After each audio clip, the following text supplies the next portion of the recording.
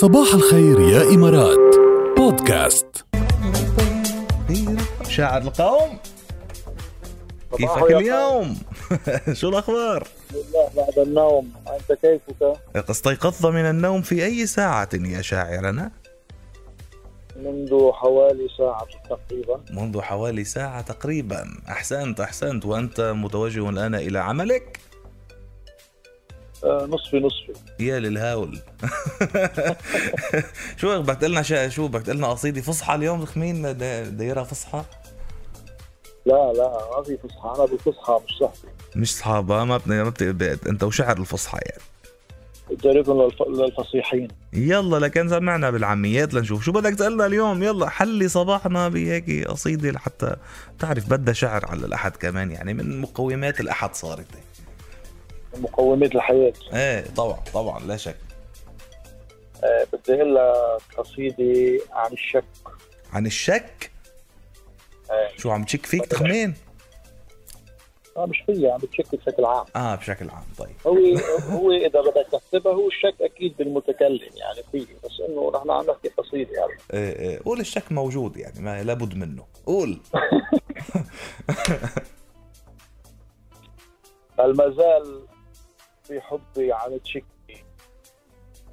ووراك روحي قصدك تبكي، خلي أحلامك بالقوافر ماح، سكين حربك للعمر ذباح، صاروا بيديكي لا تعيش سلاح، بموت فيكي هالقلب شكي. يا عين. ايوه شو قلتي؟ حولت يعني قولبت، حولت الشك لصالحك بالاخر.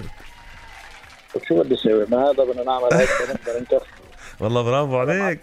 عشت تجي تشيك. هيك خلص بقى، ما عاش إلى عين.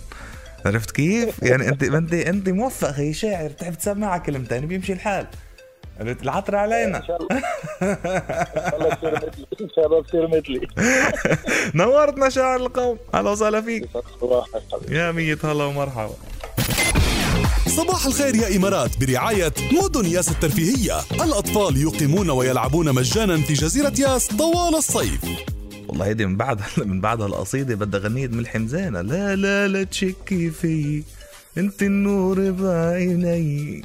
ايه بتسمعكم اياها بركي بعد شوي. يلا بركي هلا بنشوف اذا بنقدر نسمعها. بس هلا عنا تامر عاشور بده يغني باي باي. ما رح نقول لكم باي باي نحن، لانه في اغنيه وراها دغري رح نسمع هيك فاصل موسيقي. تامر عاشور من بعدها تحيه خاصه على لحن اغنيه ما تغيرت من اولى القصه لا راديو الرابعه، ومن بعدها لعبتي كمان لكارمن سليمان وجديده. خليكم معنا.